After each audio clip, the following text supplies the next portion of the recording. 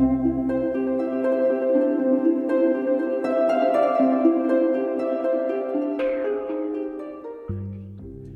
everyone, and welcome to episode 403 of the Juicebox Podcast. Today's show is with John. John is a teacher who travels the world teaching children, hiking trails, and just generally living an adventurous life with type 1 diabetes.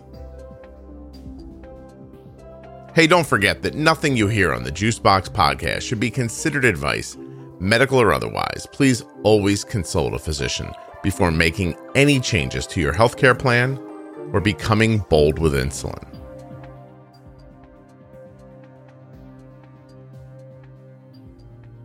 This episode is titled Hiking the FOMO Trail, and it is sponsored by Dexcom, Omnipod, and Touched by Type 1.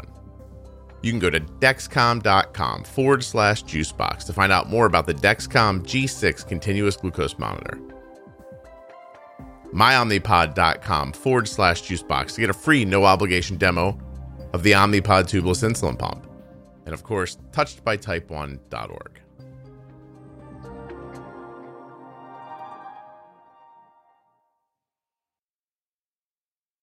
My name is John Palmer. I'm originally from coastal California outside Santa Cruz, and my brother was diagnosed with diabetes at, I think it was about 16, and then I was a late bloomer and didn't get it till I was about 31. And at that time, I was living and working and teaching abroad. And actually, just when I got diagnosed was when my wife and I had decided to take a year off from teaching. We had met, my wife and I met, she's from Idaho. We'd met in Thailand teaching in Bangkok, and then we moved to Cairo, Egypt together. We were teaching and working there, but then we decided to take a year off to try to hike across the United States. And so it's like day 3, I'm back in California, I'm getting ready for this big adventure. We're getting married 2 weeks before we start this big hike.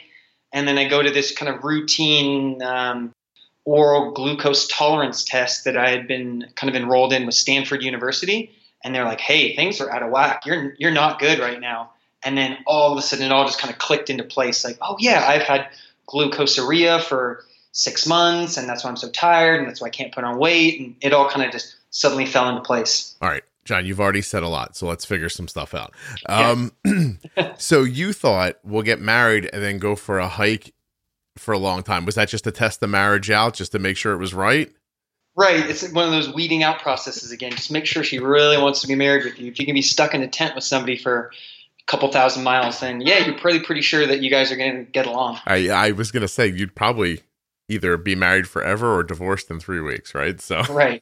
Yeah, it's a good litmus test, that's for sure. Now, you were enrolled in a study at Stanford, I'm assuming because of your brother at that point? Yes, exactly. Yeah, so I was in TrialNet, which I think is one of the larger ones. And so I've been in TrialNet since I was early teenager, and then every 6 months or so I'd go to Stanford and they would just give me a big old cup full of sugar water and then just watch my pancreas slowly try to beat it down. And then I went in there that one time and they just came back with this look on their face. I was like, oh no, that's not the look you want from somebody. And then they showed me these huge numbers. I was like, oh man, so I'm part of the team now. Wow, that's amazing. Well, yeah, TrialNet has been on the show before. My son's done it. It's a very reputable and great way to track people who maybe don't have type 1 diabetes, but could one day. They'll test you now for markers. I think there's 5 markers that indicate whether or not you're more likely to get type 1 diabetes. So did you know that you had the markers? Right. So all of that information just really flew over my head when I was a kid because, I started so young. So I'm sure I had all of that data, when I was 13, but God knows what a 13-year-old's going to do with that information. I was worried about, Pokemon and the girl sitting across from me in history class. And so once I was, been in the study for 10 something years and found out that I was type 1, then we went back and looked at the data, and my wife, who, very responsible, she went and kind of analyzed a lot of it and found out I did have some of the markers. I did have some of the antibodies. So the writing was sort of on the wall if I was looking for it. Yeah. You just weren't really looking, I guess. I mean, at that age, it just makes a lot of sense. Hey, can I get you to mute your phone and take it off the table and take it off the tabletop? Yes. Thanks. Yes. I don't think the people listening care. It just, my brain jumps and then I have to start over again. Yeah, no, exactly, 100%. That ding alarm, you're like, oh man, do I have an email that I have to get back to suddenly? But I don't know. You might need that phone are you using a glucose monitor? No, actually, I am as low tech as you could get currently. I'm on MDI and yeah, just finger sticks, just real low tech currently. How old are you now? So I'm 32 as of now. So this diabetes thing is really new for you. Yeah. So I'm only a couple years into it.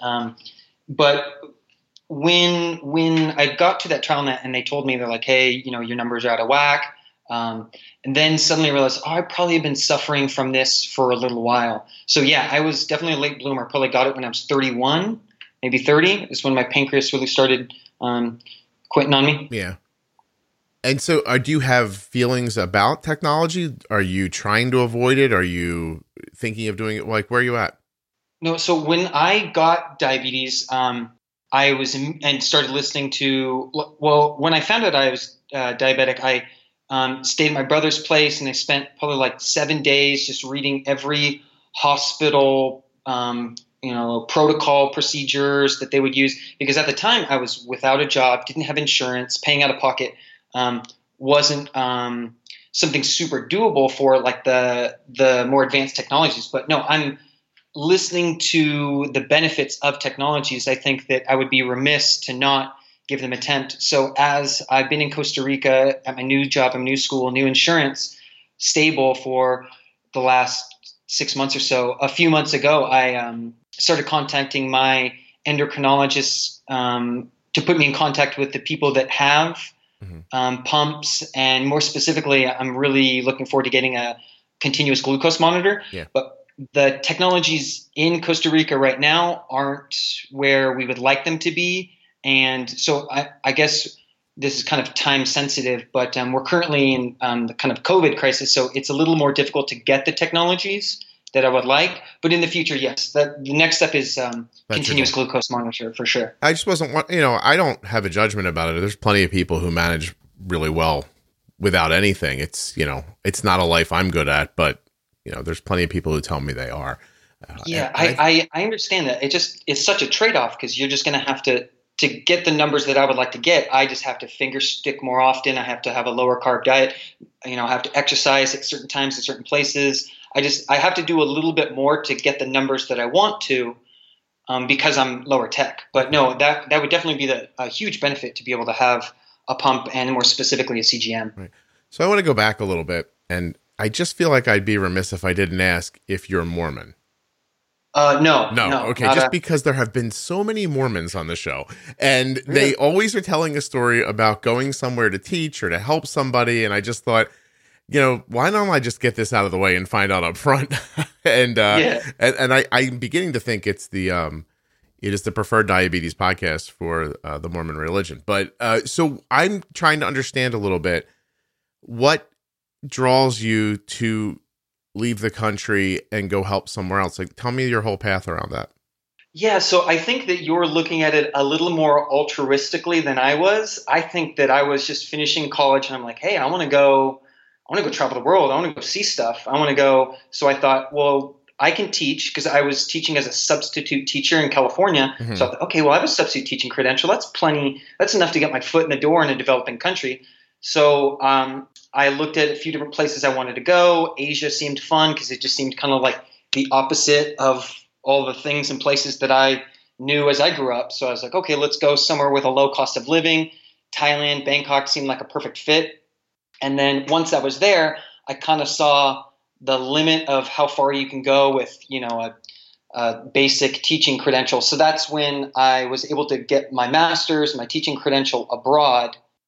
And then with that, I was able to travel to these other different countries to continue teaching at international schools. Okay, so you were just looking to be somewhere kind of chill and warm and still do your job. Yeah, just looking for a sense of adventure because, the teaching racket in California or in America, it is what it is. But if I could do that in some, exotic locale, then it seemed so much more appealing to me. No kidding. Oh, that's pretty amazing. And you found a person who was willing to do that with you too. Yeah, I always joke that she's my Thai bride because we met in Thailand, but she's, a farm-raised girl from Idaho, and we met out there playing ultimate frisbee one day, and we just hit it off and just started dating, right then. Wait, you met in Thailand? Yeah, we met Okay. in Thailand on an army base, throwing frisbees to each other, and yeah, we just started dating. And one thing led to another, and we decided that we wanted to move to our next, teaching location together, which was Cairo, Egypt. And I think we're 6 months or so into that. And I said, "Hey, do you want to hike across America? Do you want to try to do this 2,500-mile hike across the United States?" And she's like, "Sure, yeah, sounds great."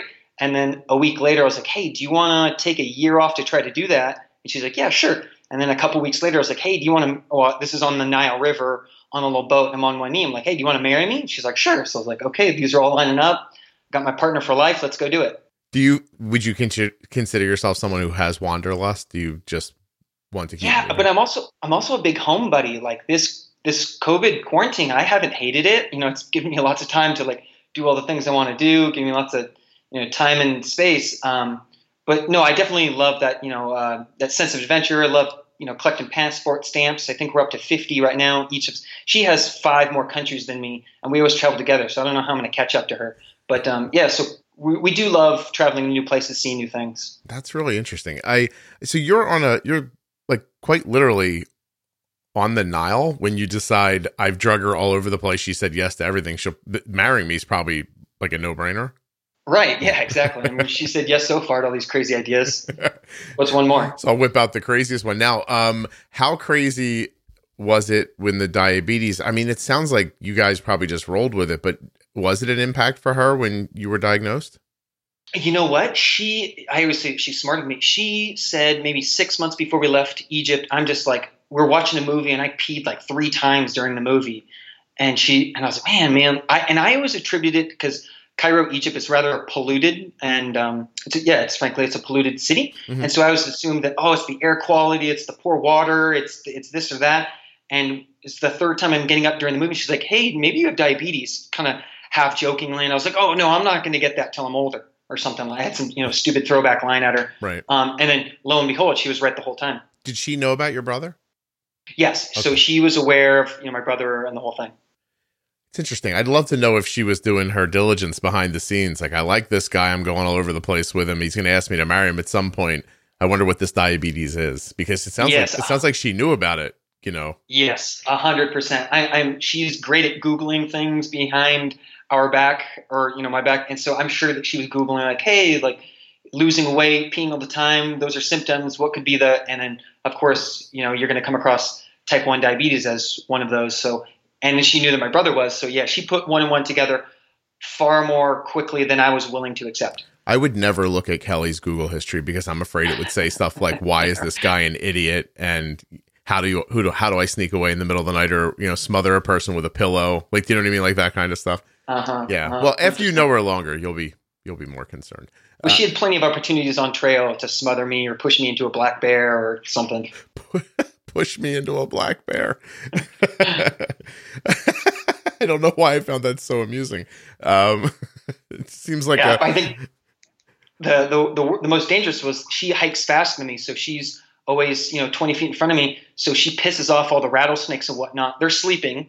She walks by, pisses them off, and then I come stumbling through, and there's these rattlesnakes just ready to start nipping at you. Those are the times where I'm like, Katie, do you love me? I'm interested. Have you ever said to her, what if we walk together? Yeah, I guess. But she can't. My wife can't either. When I go out in public with my wife, you have to keep up with her. Yeah. Like she's motoring along and you're like, hey, are we in a race that I'm not aware of? Right. I just tell her, I'll see you at the next water source. I'll see you at the next campsite. I'll get there when I get there. Yeah, dude, she's trying to leave you somewhere. So, so you're in Thailand, you end up in Egypt. I guess you finally do come home, you get diagnosed, and then you go on your hike through the trail. Is that right? Yeah. So they gave me a test kit right then, and I just started religiously checking my blood sugars, and I was hovering around 100, maybe 110. So I naively thought with diet, if I eat a ketogenic diet, if I keep it low carb and I'm, stay super hydrated, maybe I can keep these numbers at bay. I thought that maybe I was the 1% of 1% of type 1s that have these exigent circumstances that can allow them to do this, that, or the other. I was Googling stem cells and I was looking for every avenue I could to do anything other than face the fact that I'm going to need to get on insulin and start doing things the right way. Yeah. Did you speak to your brother in that time frame? Oh yeah, religiously. I was constantly calling him like, "Hey, what's up with this? How does this work?" And so it was. I think that if I didn't have a brother that was type 1 and I didn't know the ins and outs of type 1 diabetes, that I never would have gone on trail and tried to hike 1,000 miles with, a decreasingly functioning pancreas. Gotcha. Did he give you any advice in that time that you ignored, but you look back on now and think that was the right thing right there? Right. So he gave me some advice, but he honestly, since I become a type 1 diabetic, I've been really hounding him to read this article, read this book, go listen to these 3 podcasts, because I find that he got a lot of that don't die advice from hospitals. I talked to him. I was like, "Hey, what were your numbers when you were, 15?" And he's like, "Oh, my endo said keep it at 130 and just go from there."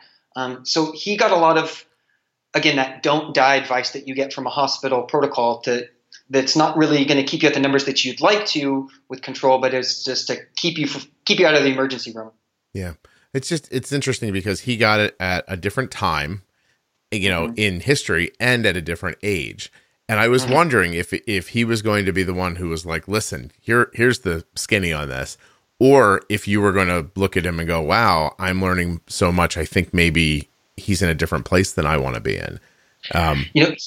Yeah, that's a really good point. He was very instrumental once. So I hiked 1,000 miles along the Pacific Crest Trail, and then winter hit. And so I had this kind of like winter couple months where I was like, what am I going to do? So I flew to Florida to try to hike across Florida, and I get about 500 miles across Florida, and my numbers just kept creeping up. And I was like, okay, this is not working. And I think I was on metformin at one time, which is kind of like a type 2 diabetes medication that an endo prescribed to me.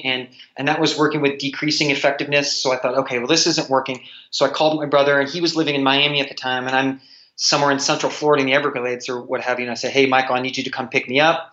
So he drove out there, picked me up, took me to his place. And I just remember that first unit of insulin when I, shut it up in my butt, I immediately just felt this wave of euphoria. This, like, my body was finally like, "Oh, this is what you've needed the whole time. What the hell is wrong with you? Why'd you wait this long on us?" Yeah. And he was very instrumental in giving me proper advice for bolusing, pre-bolusing, and all the basics that you kind of need laid out in front of you. That's excellent. I wonder how many people have that story, because I hear it so frequently. I have type 1 diabetes, but I was diagnosed as an adult, and someone gave me metformin.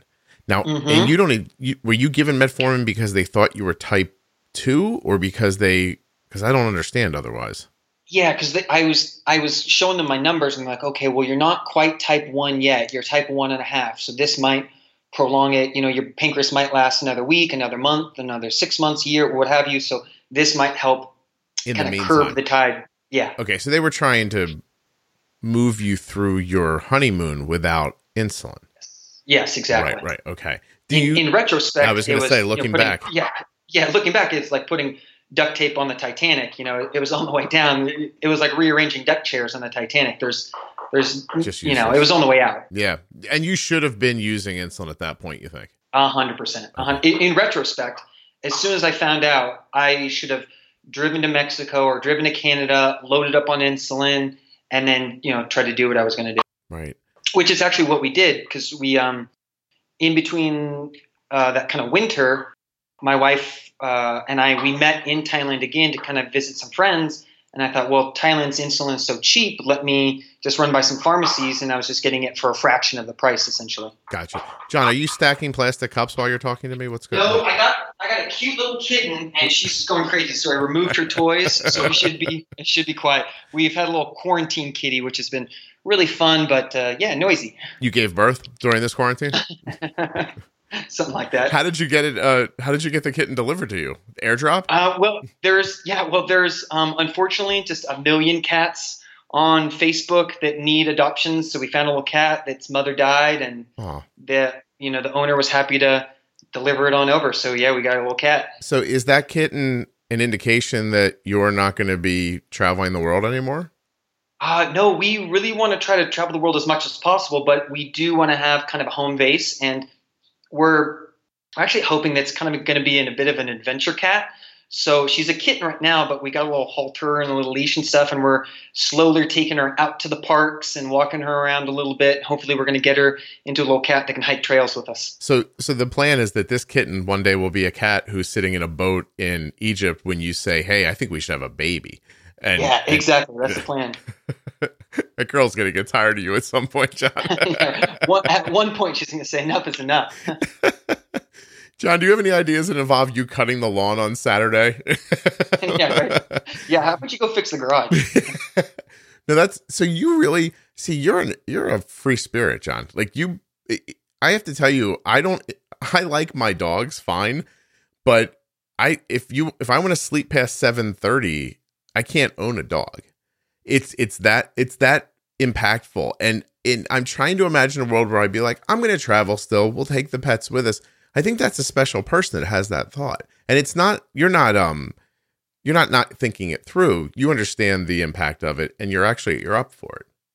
Yeah, no, 100%. In fact, this cat to me is kind of just a little dry run for the diabetic dog that I really want to get. I want to get like a young, hungry mutt and do the best I can to train it to smell my blood sugar. And then I'll have, a super fun diabetic dog that can take hiking with me and like a cool animal for life. Have you heard my episode with the guy that yes. trained his dog himself? You did. Yes. 100%. So this podcast is ruining your life, John. No, but my real question here is, in your initial correspondence to me, you were telling me about the diagnosis and then right off onto the trail, and how the podcast was helping you back then. Can I ask how you found it? Oh yeah, it was tremendous. So I had exhausted I had read all of the hospital protocols that they have for people with type 1. And I listened to every TED talk, and I was like, okay, well, I'm a glutton for podcasts, so there has to be a diabetic podcast out there. And I listened to a few, and then I found Juicebox. I was like, okay, this one's resonating with me. This is kind of your easy come, easy go disposition was kind of in line with my temperament. So I was like, okay, this one can work. And then hearing the numbers and the technology and the lifestyle that people were using and living in, I was like, oh, this is super attainable. Like I can do the things I want to do while still being a type 1 diabetic and, going everywhere I want to go and doing everything I want to do. I'm not going to let, type 1 be the thing that I use as the excuse. Because, I use plenty of other things as an excuse. I just don't want type 1 to be my excuse. Well, I don't want to make you so bold, John, that you're trying to travel the world with a caravan of puppies and kittens, though. Like, you have to be a little reasonable. You understand, right? Yes. Yeah, 100%. And I think one of the things that I've been able to figure out along the way is, how to manage insulin and testing and all those things, moving from country to country, on a road trip, on a hiking trip, on planes, having to manage all of those things. It's just been trial by fire, essentially. So was the podcast more about attitude for you, or are you picking up management ideas too? Because you have no technology, so it's interesting. Yeah. So, the technology parts just made me envious. And, actually the way I kind of thought about it was like, I'm going to hit those same figures. I'm just going to do it with low tech. If that means I have to check my blood sugar 1 million times a day, then that's what I'm going to do, because I kind of demand of myself to hit these numbers, hit these quotas. So I'm hearing the numbers that people are able to get with a continuous glucose monitor and an Omnipod or a pump. And I thought, well, I should try to do the same thing, even if I'm low tech. So it took a lot more work and a lot more, it just took a lot more work. But, I was still I'm looking at my A1C numbers. When I was kind of untreated, I was at a 7, and then I brought it down to a 5.3, and now I've been at about a 6. The last couple were at a 6, and those are significantly higher than I would like. But I kind of dabbled in vegetarianism and veganism for a minute, but I found it to be super unsustainable just because it was so high carb. Okay. But I have been able to essentially hit some of those numbers I've been trying to. How much intensive time is spent getting that 5 or that 6 with the vegetables, or are you in a rhythm now? Now I'm a bit in a rhythm where I know, I think specifically for myself, it was be able to have some foods that I know what they're going to do. And then when I do miss the mark, I have a handful of little tricks or tips that I use to kind of move my blood sugar the way that I need to. Hmm. So there's always a yoga mat. I love cold showers, so I know I can move my blood sugar 10, 20 points at any point if I want to by taking a freezing cold shower or doing some jumping jacks or hopping on my bike or doing like I love playing frisbee. So my wife and I always go throw a frisbee at the park. So I'm trying to do all of the other peripheral things to try to keep it in line if I can't do it with the tech that I have. Who told you about the cold shower? I've never heard that one. Oh, that one. I think it was just some kind of hippie guru thing. His name's Wim Hof. He's kind of just some like yogi cold water. It's kind of one of those heat shock proteins and cold shock proteins. I think there's a good bit of science backing those up. So I love taking super hot showers where I'm just sweating bullets the whole time, kind of like a sauna. If I had a sauna, I would do that. Mm-hmm. Or a cold shower can move it the same. Or I find that if a couple downward dogs on a yoga mat can move what I need to move, in varying degrees. So I try to use all of those other kind of physical tools to move my blood sugar when I need to, because I'm not currently with the technology that I would like to have. That's interesting. I hadn't heard the cold side.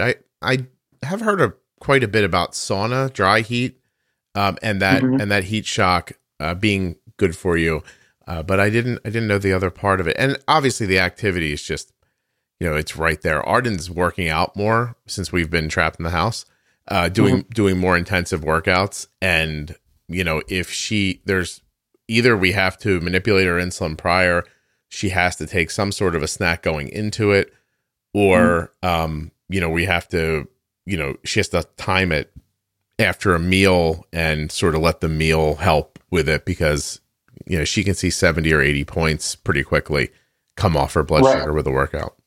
Yeah, 100%. I can recall you talking about being out all day with Arden for a softball tournament in the blazing heat for 5, 6, 7 hours. And while I was trying to do the same thing, hiking a marathon a day, every day, day after day, I was trying to do those same things, but with the limited technology, it just took so much more management. Yeah. So like if I'm up in the mountains, am I lightheaded because there's no oxygen up here, or am I lightheaded because I'm low? So in all of those situations, when in doubt, I would just test it out. How often do you think you test?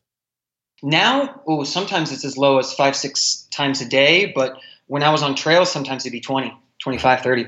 And that was necessary. You found that you never were like, oh, I'm doing this too much. This was what was needed.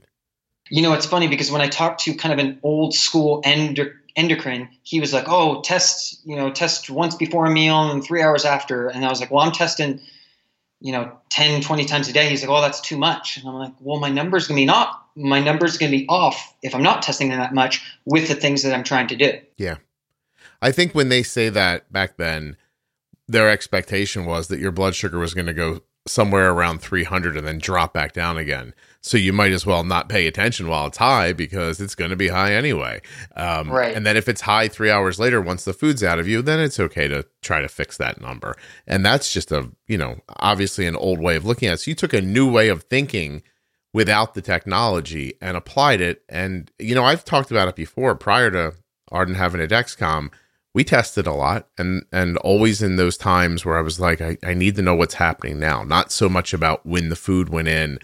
That model wasn't in my head. It was more about trying to figure out the bigger picture without being able to see a glucose monitor.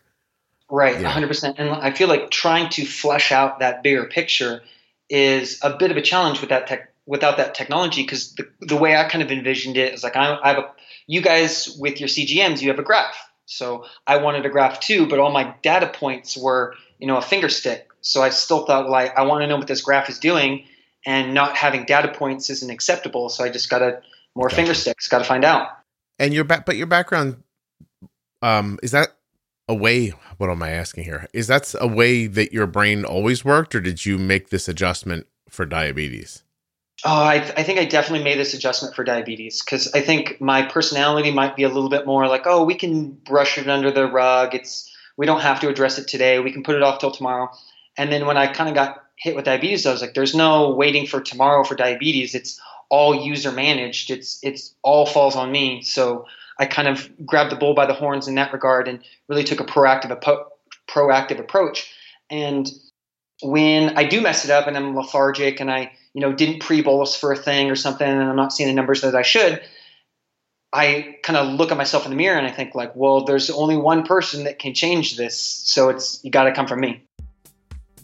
Touched by Type 1's annual dance show is happening on November 14th at 7 p.m. Eastern. Go to touchedbytype1.org to find out more. Then just go to programs and click on Dancing for Diabetes. November 14th, that's a Saturday, at 7 p.m. Eastern. Touchedbytype1.org. Will you be watching the dance program online that day? With your brand new Dexcom G6 continuous glucose monitor telling you what your blood sugar is in real time, showing you what direction it's moving in, letting you know if you need more insulin, less insulin, telling you everything that you need to know. You could be by going to Dexcom.com/juicebox. And hey, if you're a veteran, Dexcom's covered completely now for veterans in the United States. And all of that information is at Dexcom.com/juicebox. I can prove it. .com/juicebox. I'm going to it right now. Boom. Watch this. Get started with the Dexcom G6. You just click on it. On the next page, you fill out a little bit of information. Tell them what kind of diabetes you have, because you could wear Dexcom too if you're type 2. And then right here, the magical part, primary insurance type. You can put your commercial insurance in, your Medicare, Medicaid, or VA healthcare. Check it out today. It is well worth your time. My daughter uses an Omnipod tubeless insulin pump and a Dexcom G6 continuous glucose monitor to manage her type 1 diabetes. And her A1C with 0 diet restrictions has been between 5.2 and 6.2 for coming up on 7 years.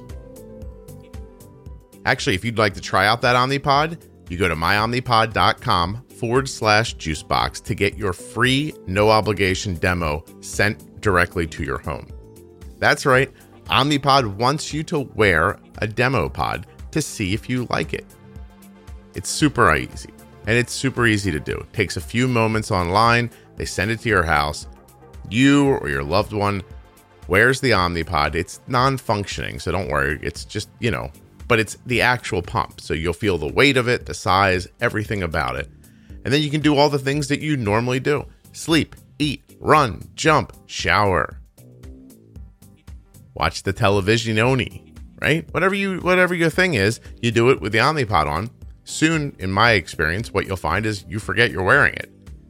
And you realize, ooh, tubeless insulin pumping. You mean I could just get hungry, like a little peckish, for one cookie and wander into the kitchen and go, ooh, one cookie, 8 carbs. This is nice. And pull out the controller for the Omnipod, which, by the way, is not attached to it because it's completely tubeless, so you're not tethered to anything.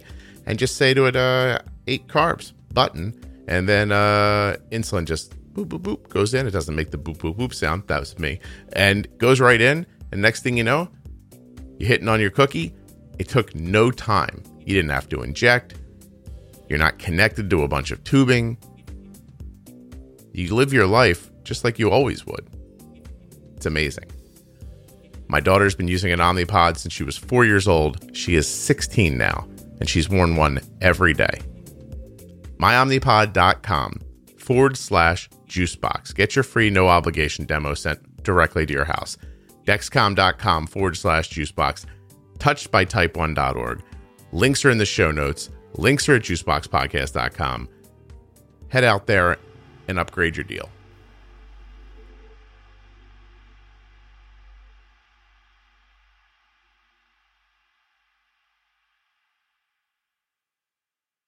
I kind of look at myself in the mirror and I think well, there's only one person that can change this.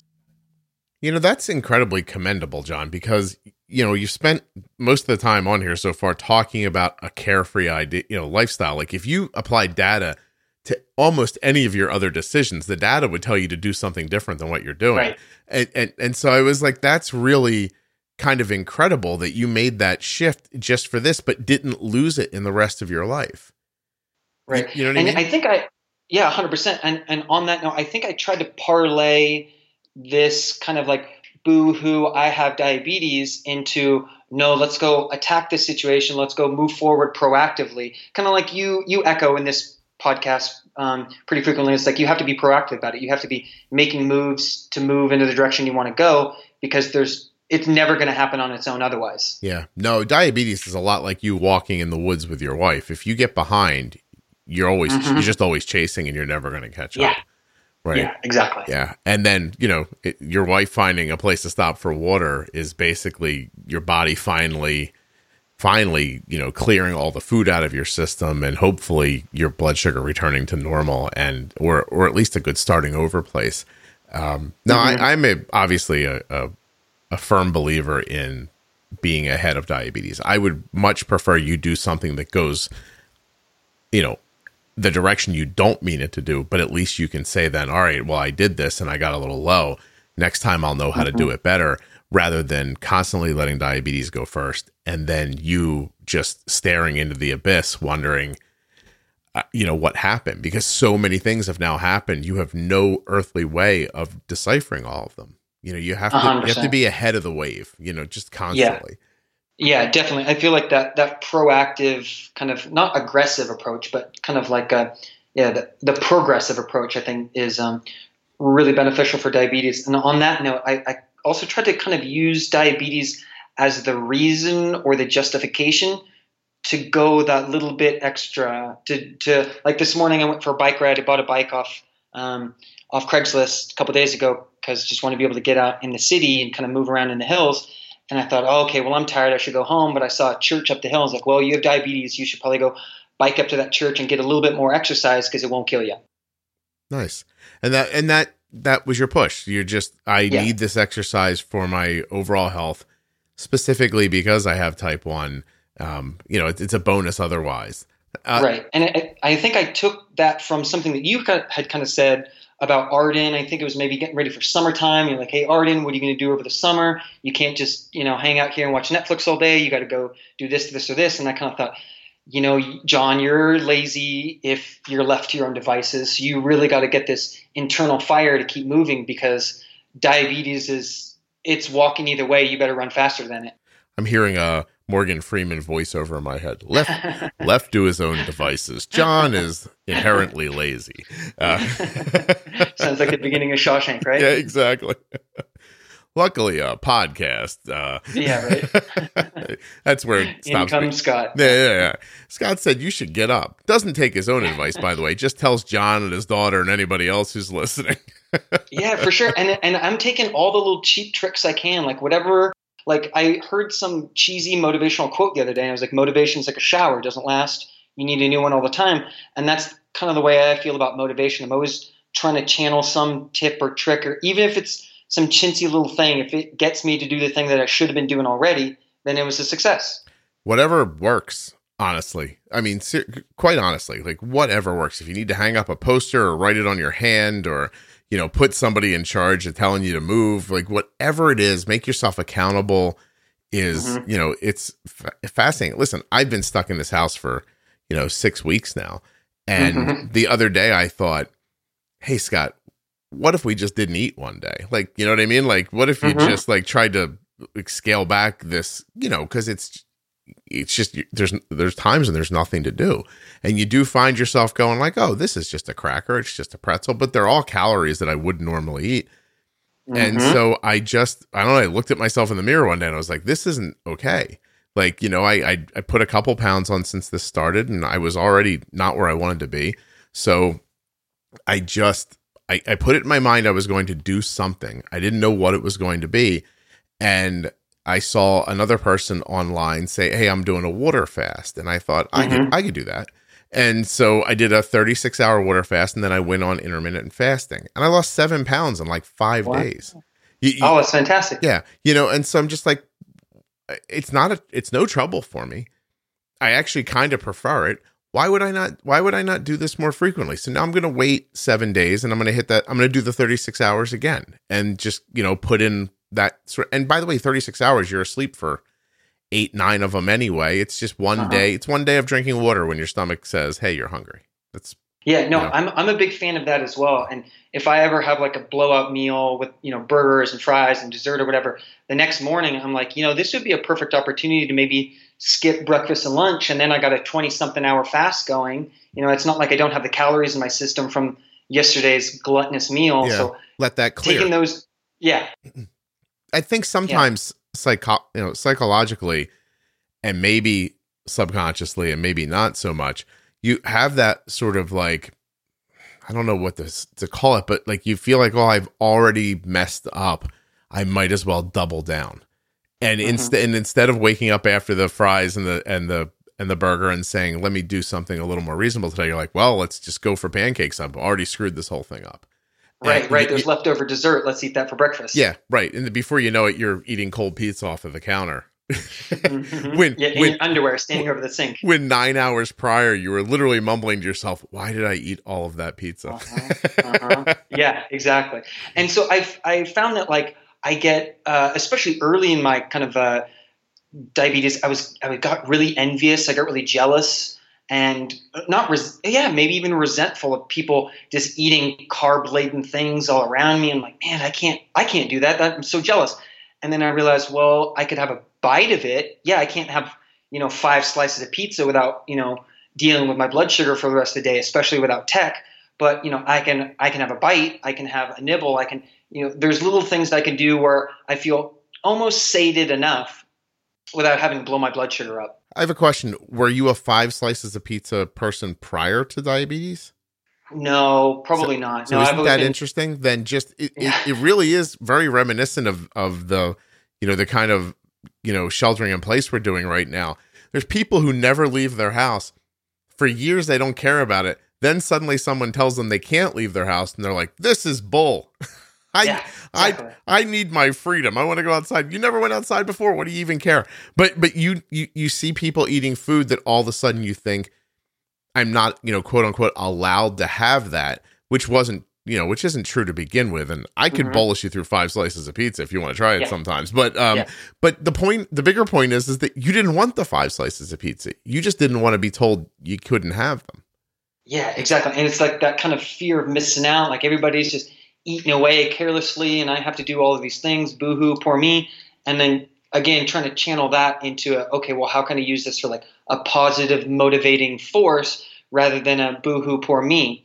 And again, like I'm very envious and jealous of the people with a good hold of their technology where I know what 4 or 5 slices are going to do, so I can have 5 or 6 because it's not that far off from a few. Yeah, no, I'm sorry to cut you off. It's a very important point to make here that you didn't want the 5 slices until someone told you didn't want them. And how often is that happening to people? How often are they like, oh, I've got this type 1 diabetes now. Look how it's ruined my life. I can't eat an entire lemon meringue pie. Have you ever done that? Did you ever once in your life think, you know what I'm going to do today? Lemon meringue pie, whole thing, 9-inch pie crust. No one's ever thought that before. You've never thought that before. And you can't let yourself be kind of pushed around that way by your thoughts, because your thoughts often, they're often fighting against you a little bit. You don't realize it all the time. It was really interesting when you said that. So I appreciate you bringing that up. Yeah. It's that kind of classic FOMO, fear of missing out. Yeah. Right. If I was younger, I would have said FOMO, but I'd have to Google that to be sure that it was what I meant. And because there'd be part of me that would think that was an 80s like grunge band or something, or 90s grunge band or something. Even I forgot that grunge was in the 90s just now. I've crested that age where I can just whip out FOMO on my own, Yeah. Somebody texted me something the other day. It was one of those like 4-letter acronyms. And I thought, let me just Google that before I respond to make sure I'm responding properly. Right. And that's one of the beauties of teaching middle schoolers. I teach middle school history, and so I'm always up on the latest "Okay, Boomer" or whatever little saying that's coming around. Yeah. Well, digs out there. You're old to them. Where are you teaching right now? So now I'm in the capital city of Costa Rica, San Jose. Do you speak Spanish? Un poco. Yeah. So I spoke very little Arabic and pretty decent Thai, and then I've been really working on my Spanish. But that's sort of part of your allure, though. I'm assuming they want you to teach the kids in English? Yeah, so these are spoiled international students' kids. So like their parents might have went to a university in Australia or United States or Canada or wherever, and they want their kids to go somewhere similar to that. So they put them in these kind of spoiled rich kid schools. My sister-in-law teaches children in China online, and she said their parents are almost always physicians or very wealthy people, and they're trying to get them through that the education system in China, which apparently is like it's like a one and done thing. Like if you wherever you land at the end is where you land, and it really does impact the complete rest of your life. Right, and it's super rigorous as well. Yeah. Wow. So you have a Costa Rican cat. I didn't realize that. Yeah. We got a little Tico kitty. Costa Ricans are called Ticos, so we got a little Tico kitty. Tico kitty. That's cute. Yeah. I'm writing that down because I think that's amazing. And so far, Pushed into a Black Bear is the name of your episode. So I'm trying to get away from that. Yeah. So you teach 5 days a week? How does that work? I'm interested. Yeah.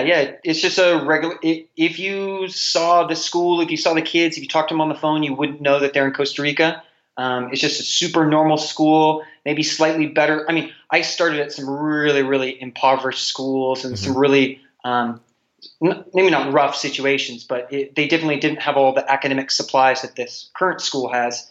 But yeah, it's really, really high level students. They just super on the ball, really supportive students and parents and staff. It's a really, really great situation. Super happy to be here currently. Is it a place you could live forever, or is it not how you think of it? Oh, no, we moved here and we were like, oh, we could be here for a while. So I think that we're going to be here for 3-4 years, have a cat, a little car, a little crappy 4x4 and a surfboard. So we're going to be here for a little while. No kidding. It's one of the places that I always dream about vacationing. And then when I look, I think, oh, I don't speak the language. And then I talk myself out of it very quickly. But is it a place? Do you always feel safe? Yeah, 100%. Especially growing up outside the Bay Area of California. I mean, I saw more carjackings in San Francisco or more attempted muggings in San Francisco than I have in any of the places I've lived abroad. But that again is, if you're in the wrong spot at the wrong time, then you kind of brought it on yourself. So yeah, super safe, great, relatively good infrastructure. It's fantastic for the region. The people, that's one of the things I really enjoy about living in Costa Rica currently. Is just the disposition and the friendly nature of the people. And do the municipalities treat the expats well? Oh yeah. They really enjoy the gringos out here. Most gringos that come out here, I know that's kind of a racial slur, but they use it down here, the term gringo and gringa, kind of in a friendly way, which is different from what I was used to in California. But they really like gringos here. It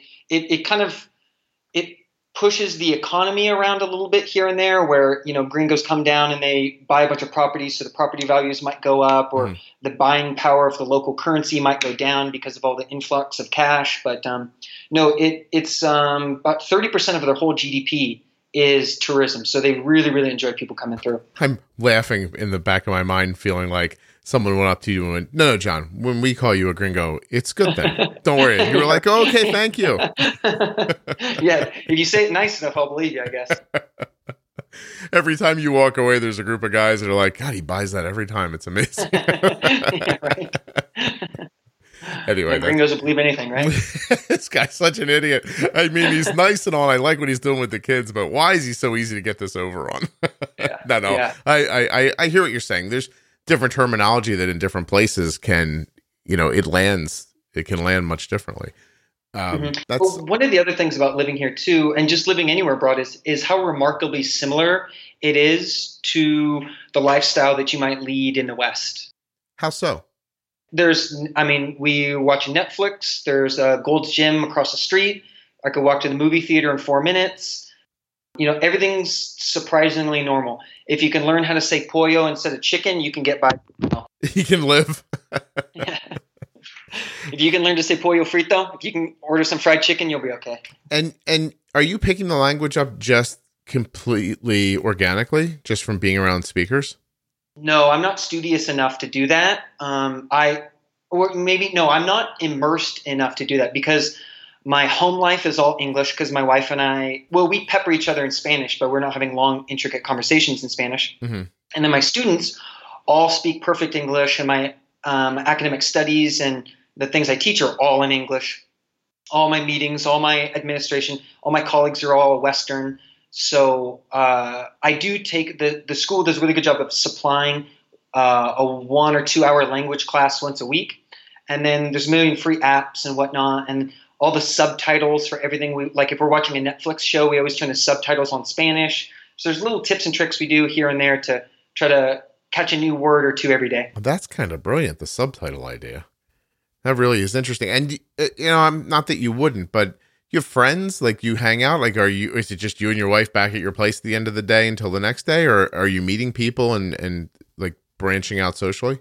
Yeah. So again, I play Ultimate Frisbee, which has just been a godsend for everywhere I go. In every major city, there's a big Ultimate Frisbee crew. There's big groups. So everywhere I move, I immediately have a network of friends to plug into right away. I've been playing for 10, 15 years. So I'm a half decent asset to a team. So for example, when we moved to Costa Rica, we went out to the practice, we started playing, we did the best we could.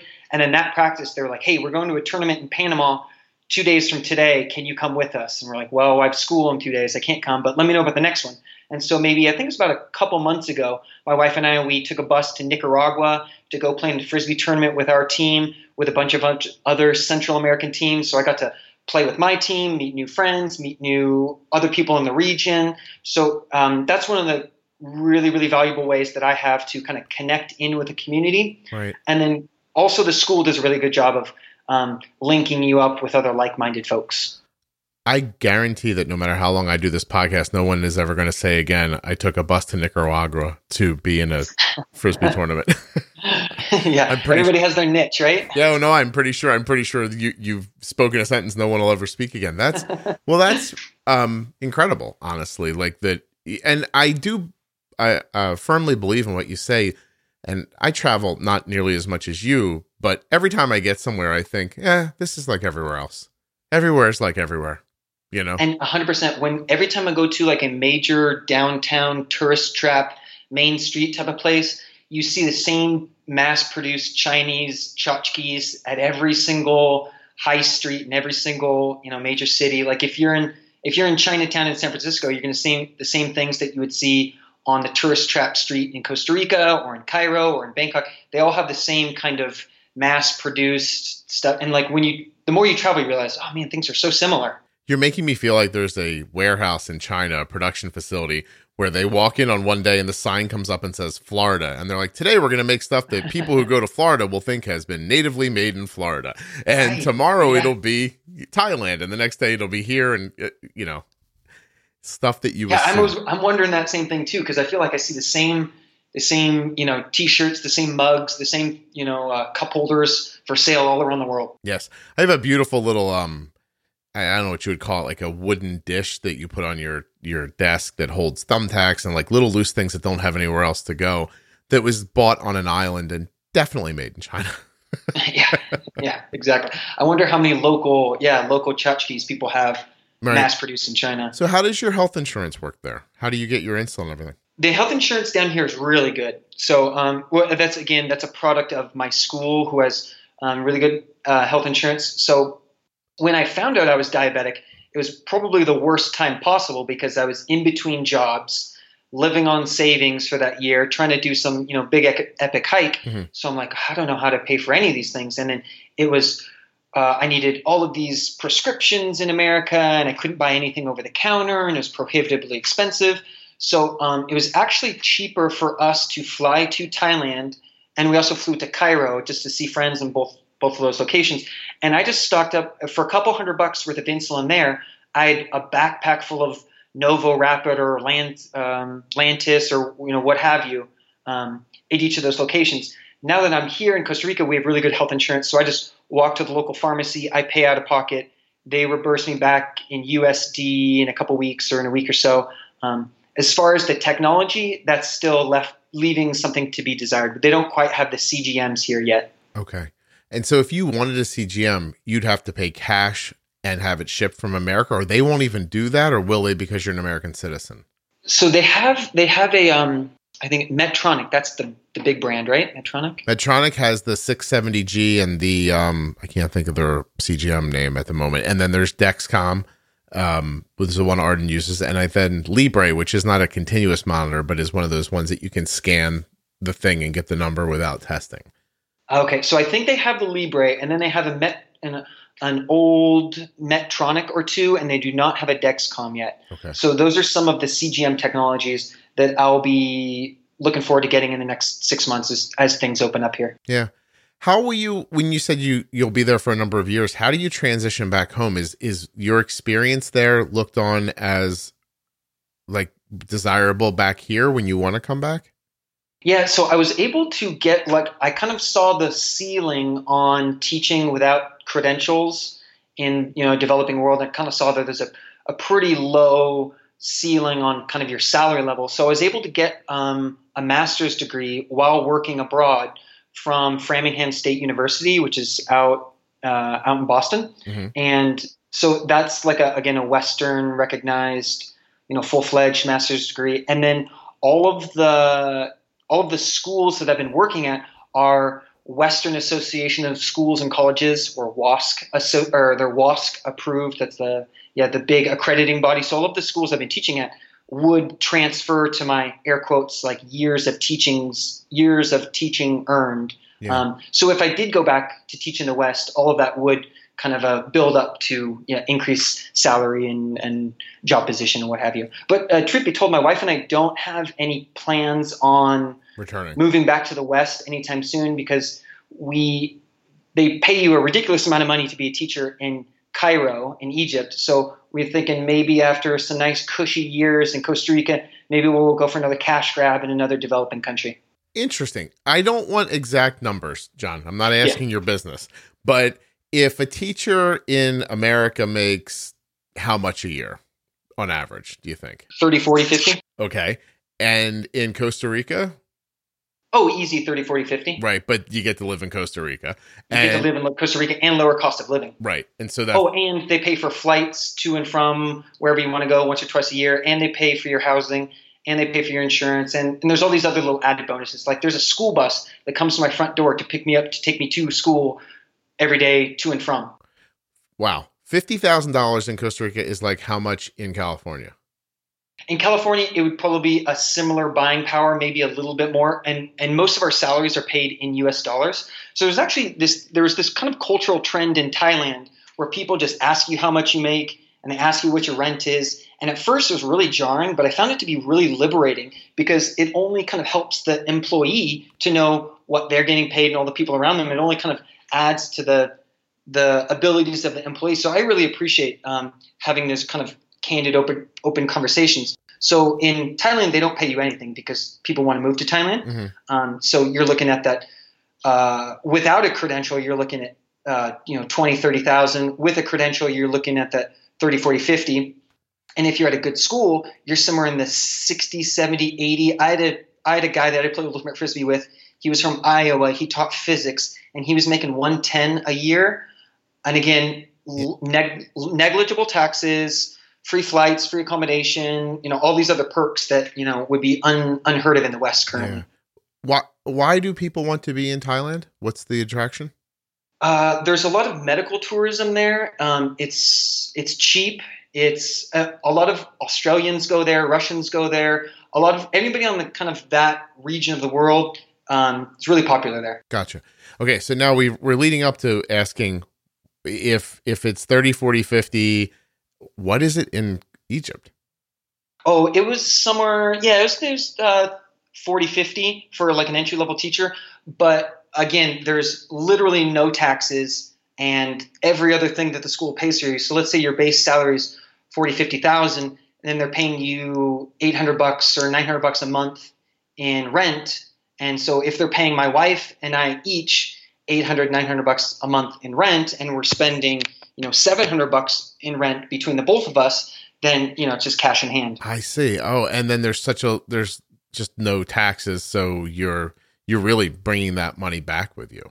Yeah, and for example, their Uber Eats there in Cairo, like I would order maybe 3 or 4 or 5 shawarmas, like their kind of Middle Eastern burrito. I'd order 20 of those a week, and they're maybe 60 cents a piece, delivered hot, fresh to your front door. So Wow. there was just there's a multitude of things that made it really easy to live there.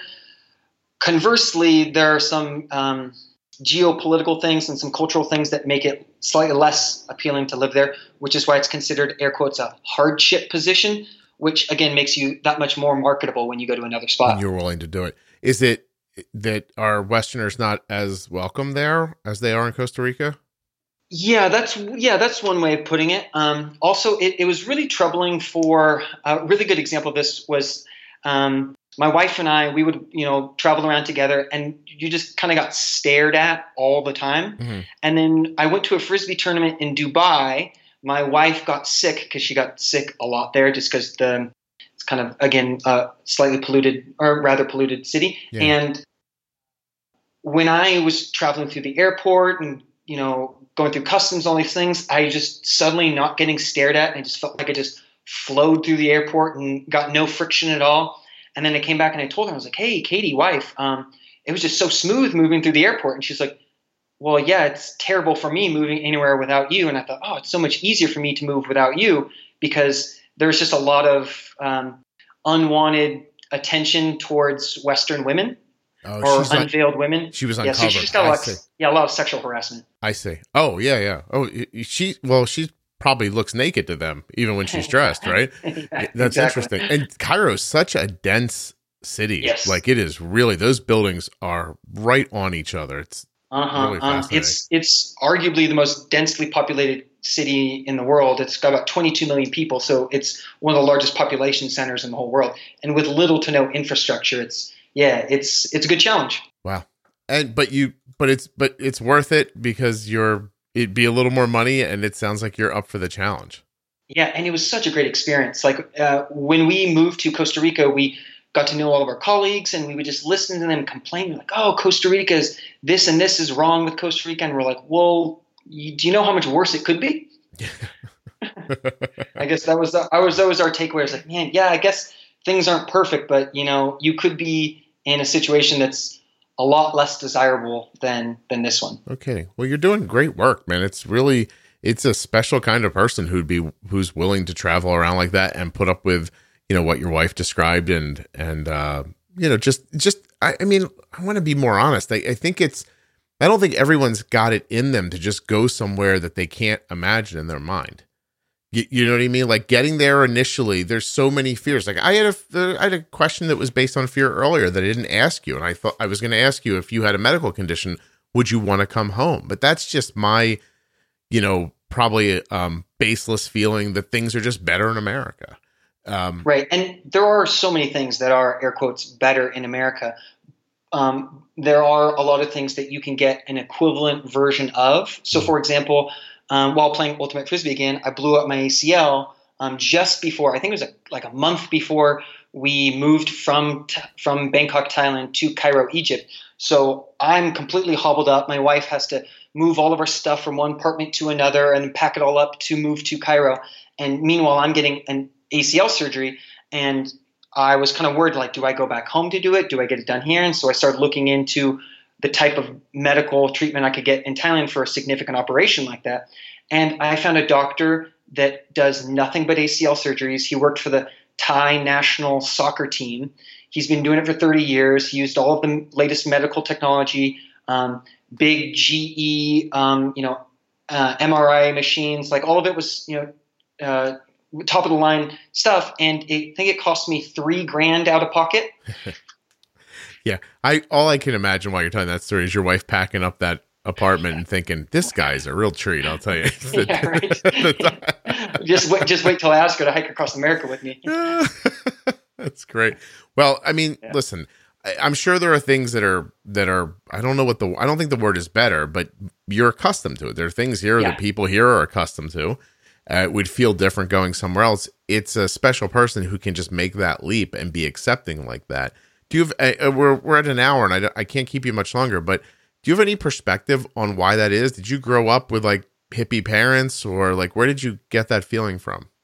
I think a lot of it came down to reading a few books, and then also being kind of immersed in situations that I wouldn't have desired them to be like that. So I think a good example of this was like 2 weeks into Cairo. We're driving 90 minutes across the city, and the driver, I'm in the back seat, the Uber driver didn't buckle in his seatbelt.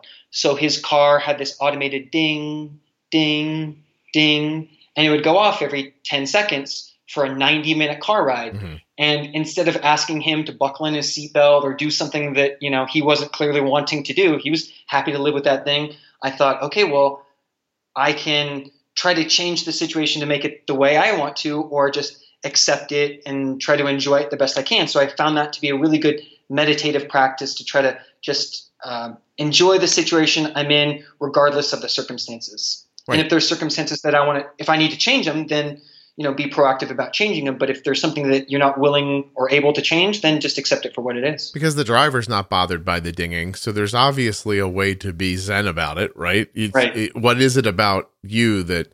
Listen, I'm going to first of all tell you, I would vote for I don't want it to ding, but if yes. if it's going to, then there must be a way to talk yourself into not wanting to be upset by it, I guess. Mm-hmm. And maybe that is the same thing for the travel, just the idea that this is going to be different, but I don't have to react to that feeling I have inside, like, oh, this is different than what I'm expecting. It makes it wrong.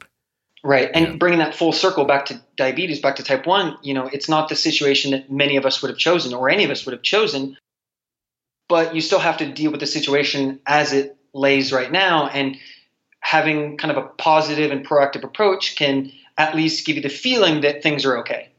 Yeah. And at some point, I would tell you that after enough time, I don't want to overuse something people say all the time, a new normal, but it mm-hmm. really does become, you're accustomed to it. And then right. It shouldn't, I think of pump site changes as an example of this that you wouldn't know about yet, but they happen regularly on some sort of a, every few days, like, situation for you. You're on a schedule.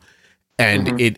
In the beginning, I know at least for me, and I've seen it for Arden, you do get that feeling like, oh, here it comes. Like it's that thing I have to do again. But really, mm-hmm. it isn't much different than what we were talking about before, right? And so at some point, you just give yourself over to the idea that this happens on this schedule.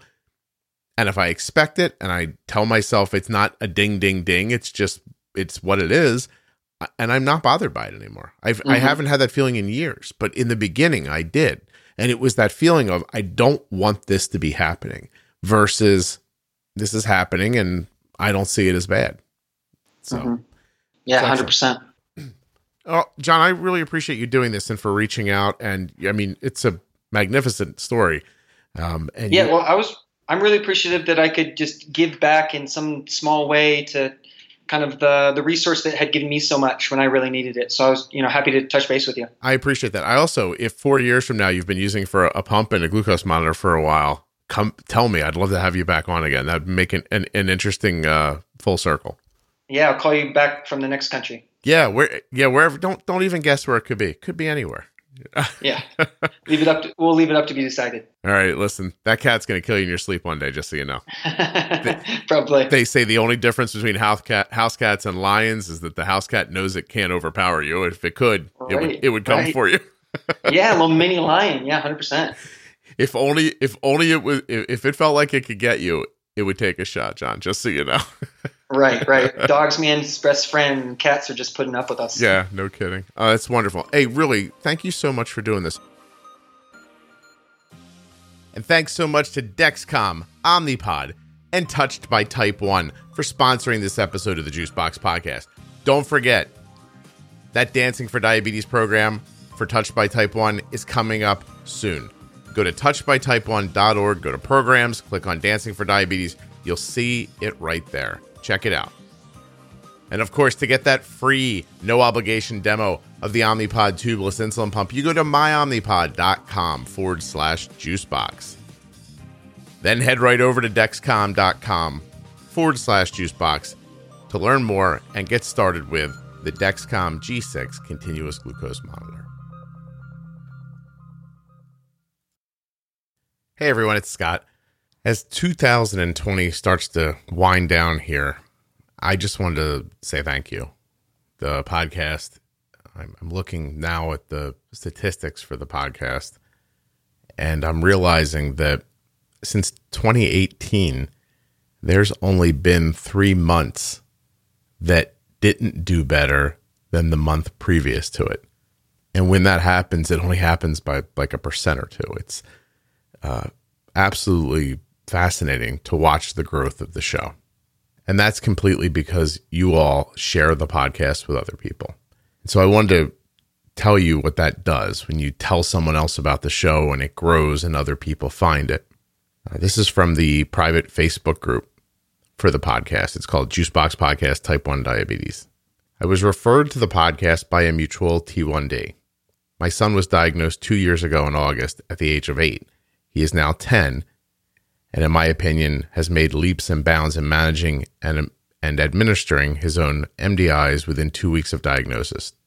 Don't get me wrong, there's been some very hard and struggling times, but after listening to several of these podcasts as a parent of a type 1, I paused and thought, this is exactly what I needed to hear. We are not the only ones. The other people are doing the same things we are, day in and day out. So please keep up the great work and the show. An adult comes in and says that not only are they a nurse and thought they were going to be great at managing their type 1 diabetes, but it turns out that, that's not how that worked. My BG levels are all over the place with extreme highs and unexpected lows. Simple things like doing yard work and walking around a mall caused me to come crashing down. But thankfully, I found the Juicebox podcast through another Facebook site, and it has opened my eyes to a new way of managing my diabetes. I have been so afraid of being bold with insulin because I live alone and I work in a fast-paced environment. I'm constantly worried about going low at night or having a seizure, so I live on the high side. This podcast has taught me so much and has given me the tools and the confidence to try to keep my BG in a tighter range. Thank you to all of the Juicebox podcast followers for your knowledge and kindness. These messages come through Facebook. I get them on Instagram. They come as podcast reviews, mostly on Apple Podcast. Here's one from that. The type 1 community is somewhat small, and when you're newly diagnosed, there just aren't a lot of people you can talk to and learn from. I found this podcast early on, and I couldn't be more thankful for it. I know we wouldn't be doing so well just 3 months into diagnosis had I not decided to listen. So it doesn't matter how you share, if it's in person, on Facebook, Instagram, some other way. As long as you're telling other people about your experience, they have an opportunity to have the same experience. And then the show grows and it reaches more and more people. The more people it reaches, the more people are able to support the sponsors. Then the sponsors want to continue to support the show. And then you continue to get more show. It all is just one big ecosystem. And I guess it's one little ecosystem, honestly. But it's the right kind of ecosystem, the kind that helps. So I really appreciate all of your support, that you listen so fervently, and that you're sharing the show with other people. It's incredibly touching. I wish you guys could all get these messages. They're heartwarming. No kidding that these messages, seeing people's happiness, health, getting a text from Jenny yesterday about, she's like, I want to do more to help people. That kind of stuff, it fills my heart. It's great for my soul. And I hope you are having a similar experience with it.